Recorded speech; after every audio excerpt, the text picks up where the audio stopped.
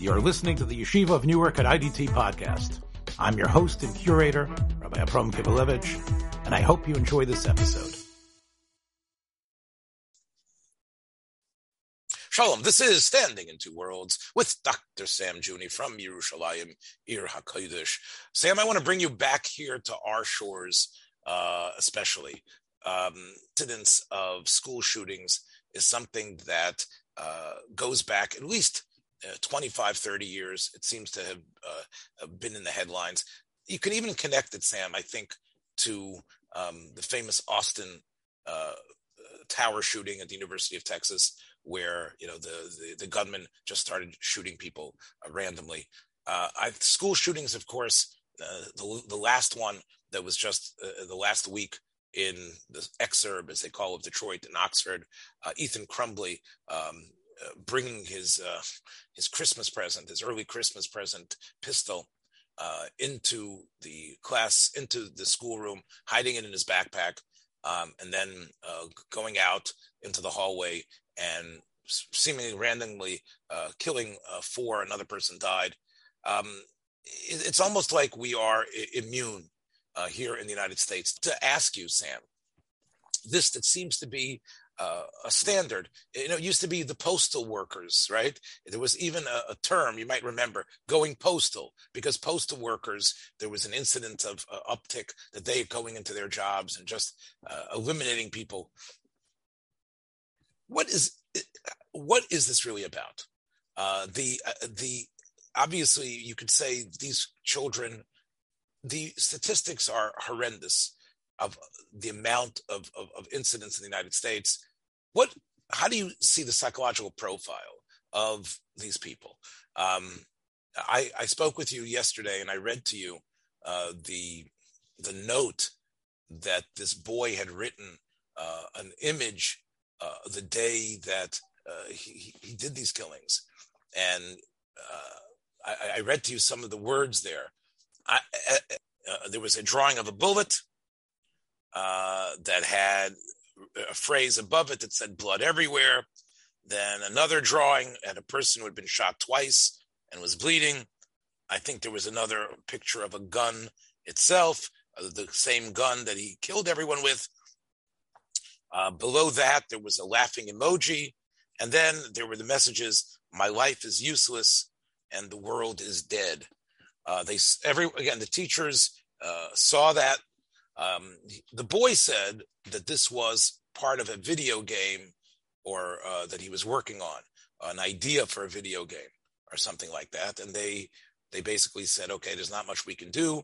You don't have a disciplinary history. And the parents left, and the boy went back to class. Of course, then he went into the bathroom and took the gun out of his backpack. Again, this is just the latest. Sam, what is the motivation? What is going on in these kids' mind? Patients, why is it occurring with such frequency in the United States? And why didn't it occur for years before that? What is it that?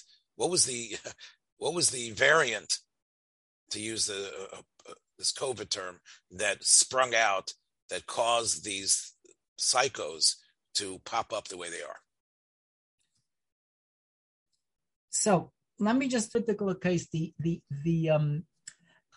template that fits most to explain all this is existential psychology, which is a field of psychology that I think is a ridiculous field conceptually, but its constructs seem to fit very well with what's going on here. Now, existential psychology assumes that one of the basic drives we have is to make meaning of our existence. In other words, if you don't speak of religion as a transcendent factor in human life, essentially the question that poses itself to many people is, what am I doing here? What's this all about? Who cares if I am here, if I'm not here? So they call it these days trying to make meaning out of your existence. And they try to find something which, thankfully many of us have in terms of religious theology that imbues our life. But for people who don't have that, they come up with ideas which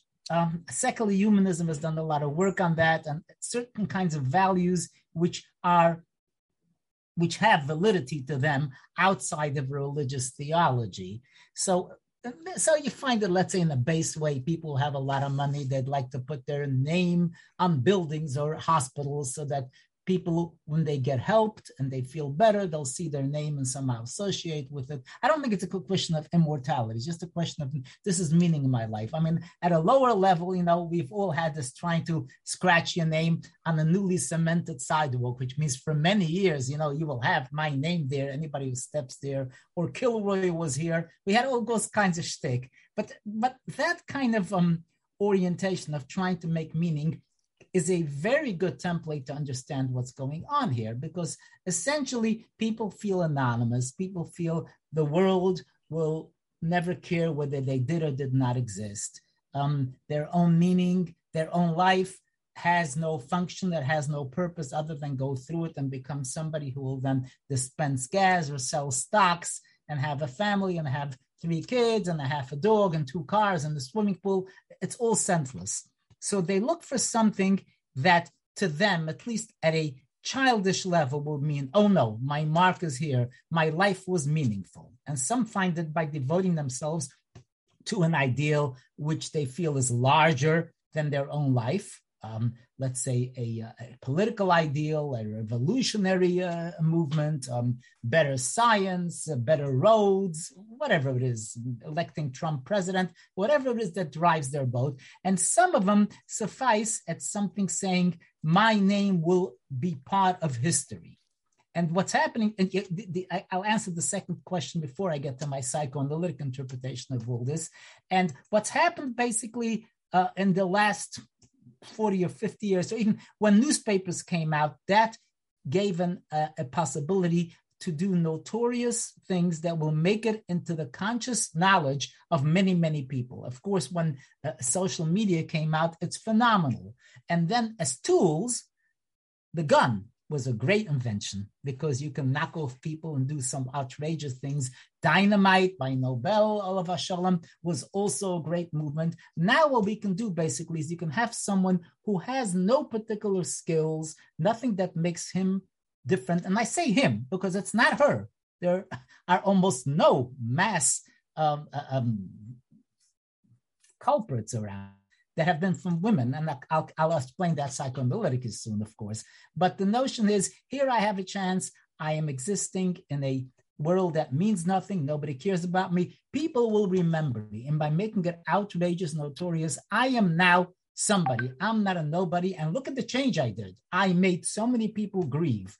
I was responsible for killing the Austrian president. I've done something that may even have changed the course of history. So don't go telling me that I'm insignificant. So what I'd like to just do is move into the psychoanalytic interpretation, which says essentially that any of these perpetrators has a major chip on his shoulder.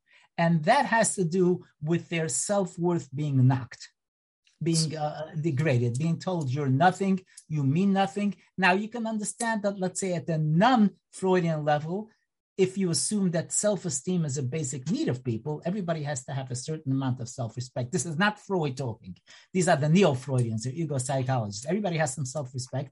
And if you take that self-respect and really destroy it, you're going to come up with maladaptive ways to come back and get some kind of reference to you, even if it's negative reference, because we all know negative attention beats no attention. It's better to have positive attention, but if I can't get any positive attention, I'll get some negative. From a Freudian point of view, what it means is that there is a basic fear, and the fear can be a fear of annihilation or the fear of being emasculated and being told you're not a real functioning man, not a real functioning boy, which comes up in early childhood. And if that function is damaged, you try to reclaim that. Again, along with this way of trying to make yourself important, but not assuming that self-esteem is the motivator, but just the fact that you threatened me and said, no, I am not capable of achieving some basic satisfaction in the psychosexual stages. That's my general formula for what's going on here. Yeah. So in terms of practicality, I think it's the media, and I think it's the availability of doing massive damage, whereas in the past, the best you can do is take a knife and maybe kill 1 or 2 people and 2 cows before they run you down. and so therefore, let's go back in time. Uh, you know, where did that impulse, which isn't something that you feel is necessarily, it's amplified by the modern age, by the global technology that allows a person to make a splash everywhere in the world at one time. But what was it dormant in the era of the American Revolution or of the last of the Mohicans, the era of pre-revolutionary the United States? Where did that ever arise? This idea of, Well, and if we it have did, we have Attila the Hun, right? We have people who managed to do massive damage and then satisfied this whatever drive. No, I think the drive was always there. And the drive is often, especially the way I phrase it psychoanalytically, it's a reaction. It's an anger reaction. But I think that the possibility just wasn't there unless you're a major organizer. If you can organize something like Hitler did or something like Nebuchadnezzar would do, the Melech HaTabachim, right? That's great. You can just murder people and you're known as this ferocious god. Or Alexander, who of course was sure. a more the imperiousness was there, but there wasn't the sense of destruction. Alexander, right. There, it's more making a name for himself, but he knew how to make a name. Well, he destroyed a lot. Don't kid yourself. But his primary name lived on among many of his admirers as something positive, whereas these guys have nothing positive to do, but they say, I can come up with enough negative attention to make it worthwhile to live. Right, but the Alexanders, the Attilas, they are a minuscule slice of the population. Right. Again, because there were no machine guns. Right. So guns. So statistically, if it's true, if we do a population graph comparing the amounts of people in the world, and if this urge is inherent and it's been there, I still would say there should have been more outbreaks of it in some way, even though we had these movers and shakers, these people who are notorious in what they have been able to rot onto the world. Clearly, most of the people, from your perspective, probably were having these frustrations about feeling that life was somewhat empty and they're meaningless and they weren't able to make a difference. I would add, I think, leisure changed things. Before the industrial age, although it put many, many people into factories and made them feel like ants in a hive, in a colony, but in an agrarian society where, you basically had to work from morning till night, back-breaking work sometimes, and everything in your life was tethered to the seasons and harvest. It's not like you had so much time to look in the mirror and say, what is it all about? Why can't I be like this person? Mm-hmm. And I think that you're right. The inventions of killing are definitely part of it, but I think it's also the time that we have to wonder, to deal with silly shtusim like what's my importance when I have a cow to milk. And right. But let me just add something else. I think the disappearance of active religion, or shall we say the shrinking of active religion, you can't blame God anymore, because to many people, God is not really part of their conscious life. And also, you don't have theology. For many people, theology is disappearing. It's a construct which is fictitious. And that leaves them, like in the past, you used to face things and say, why am I in such trouble? You say, okay, so there's a world to come. And there's another meaning to my life that's over and beyond me, because I'm part of a general population which is seeking God, which is seeking good. A lot of that is disappearing. That value system is disappearing. So people are left, especially from an existential point of view, the emptiness is much louder these days than it was for a farm boy who would go to church, every Sunday. Okay, so let me push back on that. Especially, I know that aware of the American program based on the Israeli program, Homeland. You might remember that program. And, sure did. Right. So I didn't see the Israeli version that it's based on, but of course, here you have, Brody, who has been turned by his Muslim captors.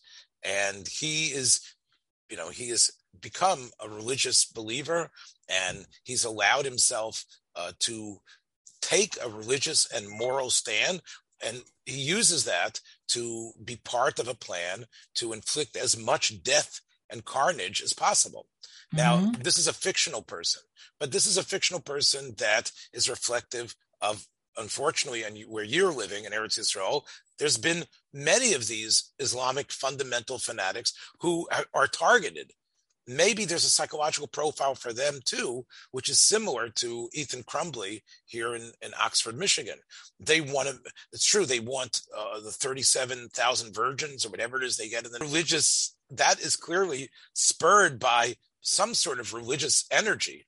And, they say Allah Akbar when he pulls that string, right? The men and women and children that are, used as human bombs, isn't that something similar? There you see religious inspiration building to a point of a similar type of let's do as much destruction as possible. Now I know there's a difference between Crumbley shooting people. He doesn't see them as the ideological enemy or the devil or the right, but isn't deep down, let's find the person who's willing to give up his life, kill, destroy, and maim as many people as possible, and in some way, right?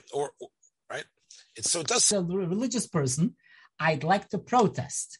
You're clumping together wanton shooters with those who are doing it for a religious motif. Those who are, nominally speaking, just looking at it from the outside, without being a psychologist, these are people who have an ideal, they have a meaning in life, and as part of that meaning, you have to butcher loads of people to make them fear and make them terrorize. I understand that from a logical perspective, and you can logically say that you can find somebody gentle who would do this if they are religious enough. Like I remember some really troubling interview with a famous gadol who is a gentle person, asked if he had the chance to deal with Amalek, what would he do? And the answer was not very pretty as far as I'm concerned. And here's someone who wouldn't touch a fly. I mean, he touched flies, okay, but not much more beyond there. But let me just say, so off the cuff, if you don't look at psychologizing, I would argue that you're incorrect. What you're doing is taking the tool that we have now of mass annihilation and terrorizing people, and then saying, well, these guys use the tool, these guys use the tool, the same dynamic is going on. So I'd say offhand, that's not correct. Now, as a shrink, okay, especially as a Freudian, you're definitely right. Because what handlers do, those who are trying to solicit terrorists, is they try to find people who have a fuse of anger underneath that they've not been able to express or they've managed to choke off, often via religion. And they say, this is shallow. What we're going to do is we're going to use you for our purposes so that we can inflict all this damage. And then we will have a major ally, which is your suppressed anger that you did not manage to give out. But I think that even though you came to the right conclusion, you got there using the wrong methodology because you associated the tool of mass availability to inflict damage with the motives. And so I'd like to say, just as an academic, there's a difference between people who do this for personal anger reasons and those who do it for an alleged ideology that they believe in. And we have to give people that respect that if you're killing for a reason, you're not just a bad guy. You might even be a good guy. Okay, look, Sam, my articulation was definitely flawed, but I think that, as you say, Brody, our fictional murderer, was probably in some ways had a similar psychological profile, even though he could convince himself that this was for the sake of the suffering Arabs. And this came out a lot during the series, the way he was grappling with himself, like what, and then he finally decided that they were using him, and then he went back to his original values of whatever it is, flag and apple pie or whatever. Right. Yeah, but part of what he was a sense of meaninglessness. And this was something that was important. So I don't deny that, that there was intense religiosity, and that would be the 9/11 murderers as well. Mm-hmm. On the other hand, there must be that also idea, religious as it is, of now I have a name. Maybe my name is subsumed in with the great unknown martyrs of Islam, but there is still that sense, especially as you kill yourself. May I add, the name is not necessarily in this world. My name is up there. That's what I mean. Yes. Which is what most of us, let's say religious Jews, do that and saying, okay, I'm not looking for fame or even notoriety among the people in my neighborhood. I want that it should be inscribed in the book of life or whatever it is. Sure. And there I would say just one more thing before I want to go backwards, is that when we take someone like Ethan Crumley or any of the school shooters, I don't remember their names right now, many of them, like, they make videos in advance, which sort of is their suicide notes. They go on social media and they realize that what they're doing, especially with school lockdown security and the way SWAT teams move in, there's a very real chance that any of these fellows, despite how young they are going to be shot dead. Sure. as they are inflicting murder. So the idea that sometimes that is a motif as well. Like for this note you read earlier, clearly the guy wanted to die too, because he felt life is definitely not good for him, but he wanted to still maintain some kind of respect for himself. So and again, it could be that. So what I'm saying is that when these people are doing it, if they expect to die, then they probably aren't going to reap much of seeing their name in the newspapers or seeing their name all over the internet. If you're a 3-year-old, you think you do. Yeah, right. And now, and there have been incidents. Again, I don't have them at my fingertips, where they were actually. I think it happened a couple of years ago, where it was being streamed live. That's the best. Right. Sure. There are people who are doing this and they know that it's being streamed live, and therefore this allows them to feel that they are media giants and heroes, and they are able to do these type of things. The other thing I wanted to touch on, and you mentioned it before, you alluded to assassinations. We grew up, Sam. I mean, we're sort of the same age in terms of our contemporaneous memories. And we remember the slew of assassinations that began with Kennedy's assassination, and then Martin Luther King and Bobby Kennedy, even all the way, to Hinckley's attempted assassination of Reagan, Pope John Paul's. Is it possible that, those and people... many others, many more who are stopped that you don't quite hear That's right. about. So when we think about these political assassinations, which are a little bit different than the mass murders or the mass shootings, but you seem to feel that that's also really the same strand, that these assassins, although, maybe Sirhan really, was against Bobby Kennedy's policies of embracing Israel and seeing Israel as the good guy in the Middle East, there was also the sense that this would be a name for himself, or any of the assassins, James Earl Ray or Lee Harvey Oswald. There was a certain they convinced themselves that Kennedy, was evil and needed to be taken out, but the fact that he would live and he would be known as the John Wilkes Booth of his time, you feel that was one of the motivating factors of these assassins. So I would say overtly, no. Overtly, I'd say these were all idealists or religious zealots who were doing what they felt was the right thing to do. And in fact, they would have been at least logically just as happy if somebody else would have done it. They don't have to be the ones who are doing it. But in terms of the actual psychology that's motivating these people, because most of us will not be, besides that famous rabbi that I mentioned before, most of us would not be very comfortable going ahead and becoming the executioner for the Beis Din, I would assume, or becoming the official policeman who goes around beating up derelicts all day. So most of us do not do that. So these guys, at least overtly, if you would ask someone like Sirhan or Hinckley, if somebody else could do the killing for you, or if somebody did it already, say, great, okay, at least I was spared the trouble and the discomfort. Some of them actually feel guilt about it, saying, but I have to do it. Well, but psychologically, yes, there's no question that somebody who does this, a major motivating feature is getting their own anger and frustration out. Well, there's no question. And also getting rid of personal ignominy, saying, okay, I am something. Look what I accomplished. And they would not therefore be happy if somebody else did the job for you. It's not the main result eliminating these people, but just that I was the one who did it. In fact, even if you couldn't kill them, if you just tried and got famous and got his anger out, that'd be good enough. Well, Hinckley, just to be honest, we know that he did it for the love of Jodie Foster, right? Who is Okay, right, okay, that's a very good motive. right. Hinckley, Jodie Foster had been a character. She played a 12-year-old prostitute in the film Taxi Driver, and the Robert De Niro is the taxi driver who goes postal, so to speak, to rescue her from her pimps and shoots people. And this is somehow in John Hinckley's mind.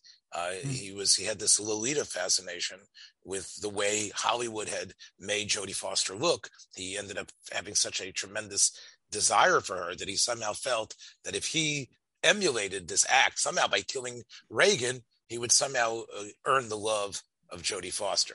Makes a lot of sense for a 3-year-old. That's the mentality you're speaking about, sure. And if you want those psychotic episodes, we had Son of Sam in my days, same kind of logic.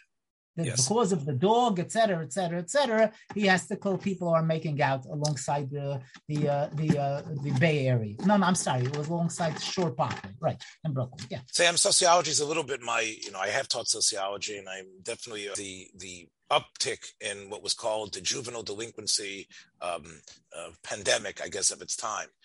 It started in the 1940s, and especially after World War II. It was, if you remember the film Rebel Without a Cause and other films like that,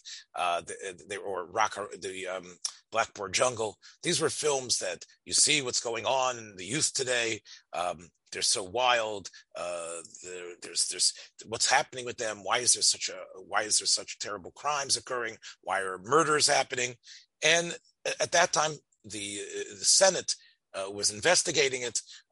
There was a lot of pseudo psychologists telling them that it was the media, it was comic books that had these lurid images. They were so cheap and they were available, and then the comic books have poisoned people's brains, and the sight of watching bondage and watching people getting beaten up has made it seem like you can do that. It's all a fantasy. You're able to do it. Let me just say, I agree with that it gave them options that they didn't think of. I don't think it made people who are not violent into violent ones, but it made violent, angry ones saying, hey, have you ever thought of doing this? These are good ideas, Well, blow the whole building. That's great. Boy, I'm as a comic book aficionado, I'm a little bit worried that if you would have lived in those times, you might have been on the committee to bring in of those pseudo psychologists. That's right. You would have been in there, getting, and of course, all these comic book publishers, many of them were Jews, had to do their mea culpa in front of the committee. It was very similar to what was happening. McCarthy. It was the McCarthy. It was exactly the same thing. Sure. Now, after that, I remember some colleagues confessing. Don't worry. After that, the prime enemy was television.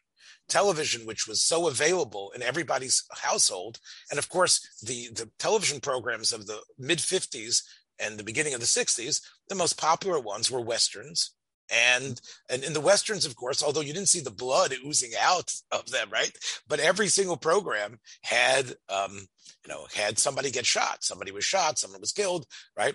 The most popular program of the late 1950s and early 1960s, and the program was taken off of the air because of its violence. It actually is, as a TV maven, I will tell you, it was one of the best, one of the most well-written programs was The Untouchables. You might know what I'm talking about. And in the let me just add, it's not that somebody West, which was in the mid 60s, which had a tremendous amount of fighting. Television was considered the boogeyman. That is what is poisoning our children's minds, turning them violent, showing them how violence could happen, cartoon violence. And then from television, of course, we had in the mid 70s and 80s video games. That video games, which are now so available, and it's everybody's favorite Christmas present, these video games, the children stand there like a zombie for hours, punching people, destroying people, blowing up things. And this has been, whether it's been comics, TV, or video games, the mass entertainment this is what many people have pointed to as to why we have Ethan Crumbley's roaming the school halls. what would be your response to that? I know what you said, that it brings it out, but do you think that you agree with them that this I don't agree with the why. I agree with the how. I think it sets people into the mindset that this is actually achievable. Rather, look, when you're a kid, you're angry and you fantasize, but you never get to the point of saying, so let me do X or Y because it's outside of your experience. Whereas here, otherwise you say, oh yeah, I know it exists in war or it exists somewhere. But here it's existing all over the place. The options, I think the how becomes more accessible, and that's a great way to express inner feelings that usually don't find expression. So certainly the idea that it's available, the fact that somebody can order a mail order gun makes it much easier for them to use it. You can't deny that. And of course, people kill people, not guns kill people, but people kill people using guns. It's much more effective than taking a knife. It's much more, especially when you're let's say character disordered is the right term, and your idea is not really who you're going after, just to kill many people. That's a way of expressing some real stifled frustrations. Okay, yeah. So it sounds, Sam, that from your last statement, that you would be, together with, Obama and others who, when we had the Newtown killing in Connecticut, that the main response to this is tighter gun control. That would be the main response, lacking any way to get to the origin of it.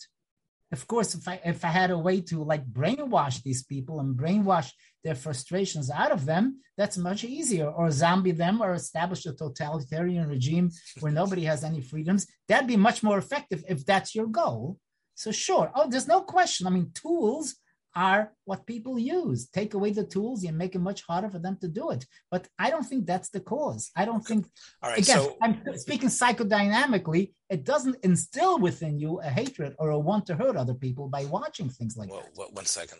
Sam, again, this is not I'm not going to be a gun control debater here, but we know that the tools can be, as we saw in another incident that happened here in the United States, an SUV turns into a parade in Wisconsin, in Waukesha, a suburb of Milwaukee. It's their parade celebrating community pride, and someone takes his SUV and starts plowing into people.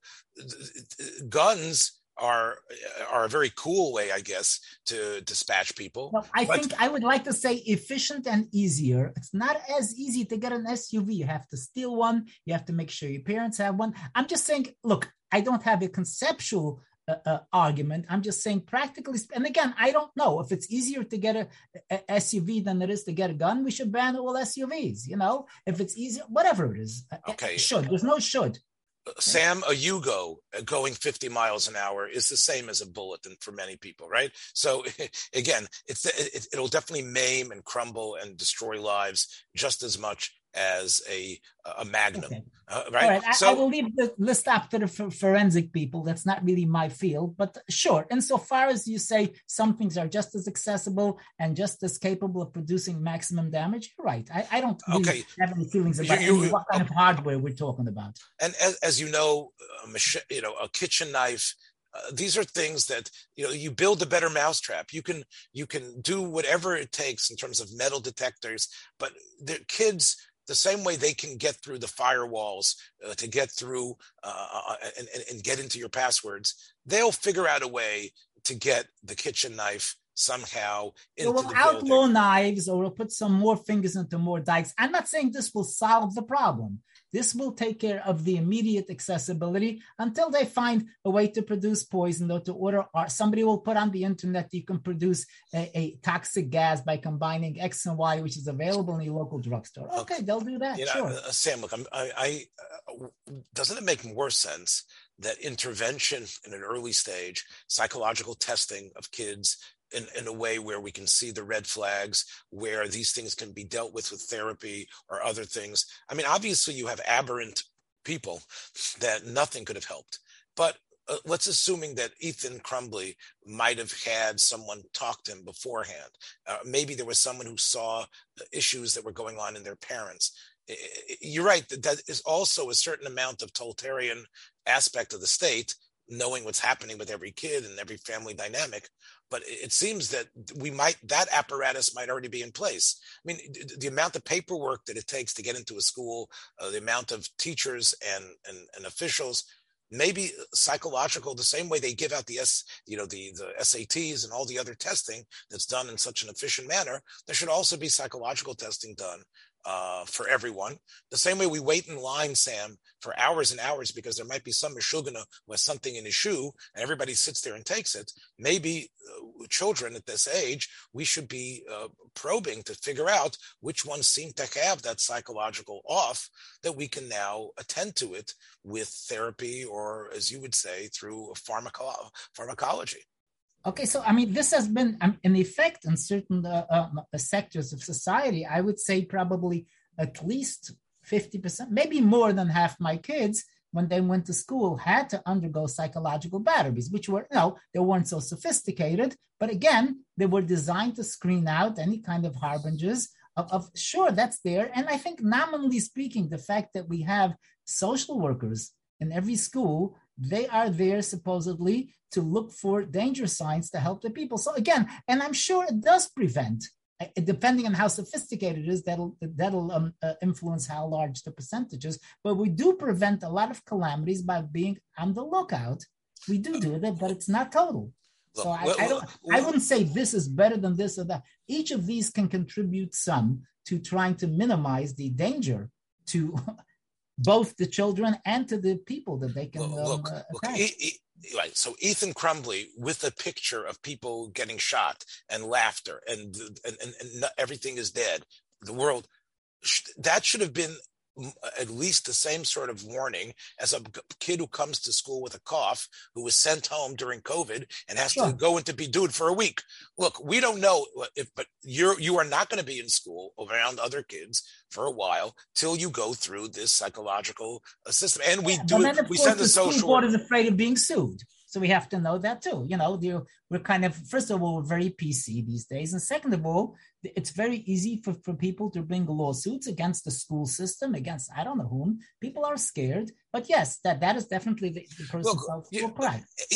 Again, Sam, without beating the horse here, the dead horse, the amount of children that have infected other children and have died because of COVID, I don't even know if the number is in the 20s. Maybe it's even much less. And yet, in the United States and throughout the world, look what we clamped down and did.